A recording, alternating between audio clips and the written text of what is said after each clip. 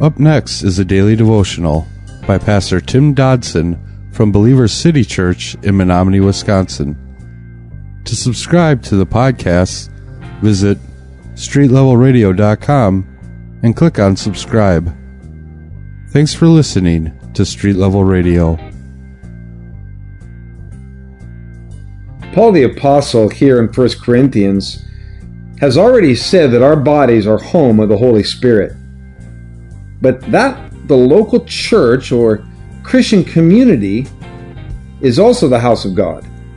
Just as the temple was not to be defiled, the church is not to be spoiled, not to be ruined by division, controversy, or other sins as its members come together to worship God.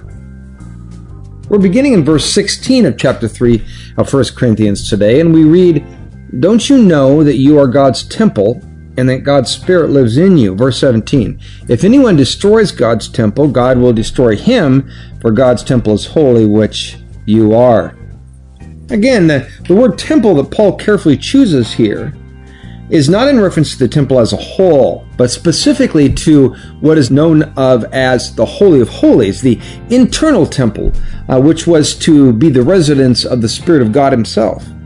Now, something else interesting appears in this verse. Paul, again choosing his words carefully, uses the plural word for you. As we mentioned when we began, we may apply this message to the individual, as it so often historically is in a common interpretation, but in reality it is better applied to the local church as a whole. You see, Paul had been addressing the local church in Corinth, and he'd been dealing with the issues of carnality and immaturity and divisions within that specific church. Though it certainly can be received as directed to us personally, as we mentioned, it would be proper contextual interpretation to actually hear Paul's address aimed rather at the local church as a whole. We can also see Paul beckoning this church forward into its rightful place and calling, reminding them that they, as God's holy residents, are his temple, his place of abode. He's reminding them that in the midst of all the issues that they were currently struggling with, the issues that were plaguing that fellowship, God dwelt in them as a church. Now that should be both comforting and at the same time a warning for any church. The Corinth church was being given a solemn warning against continuing on this wayward path that they were on. For to defile the temple could cost one his very life. And I find that ironic in the age of church splits and divisions that we live in. I think one would do well to heed Paul's warnings here.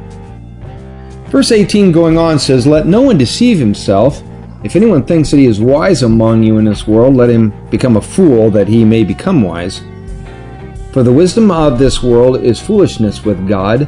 For it is written, He has taken the wise in their craftiness. And again, the Lord knows the reasoning of the wise, that it is worthless."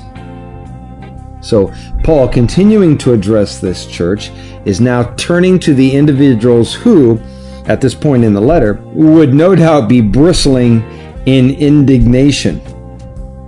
Let no one deceive himself. So Paul's going right to the root of the problem, and that is self-deception. You see, man's pride, that was the killer. Man's pride is still the killer. In fact, no greater plague faces mankind, and thus the Lord's church, than the arrogance of men. It is the source of church division and strife and splits. It is the root of every personal and individual sin we commit. Now, Corinth, we know, was the center for intellectual. It was the home of the cultured of that day. Therefore, as one would think, it was quite natural that it wouldn't be long before the intellectual and the highly educated and the culture society that was outside the door was found creeping into the church.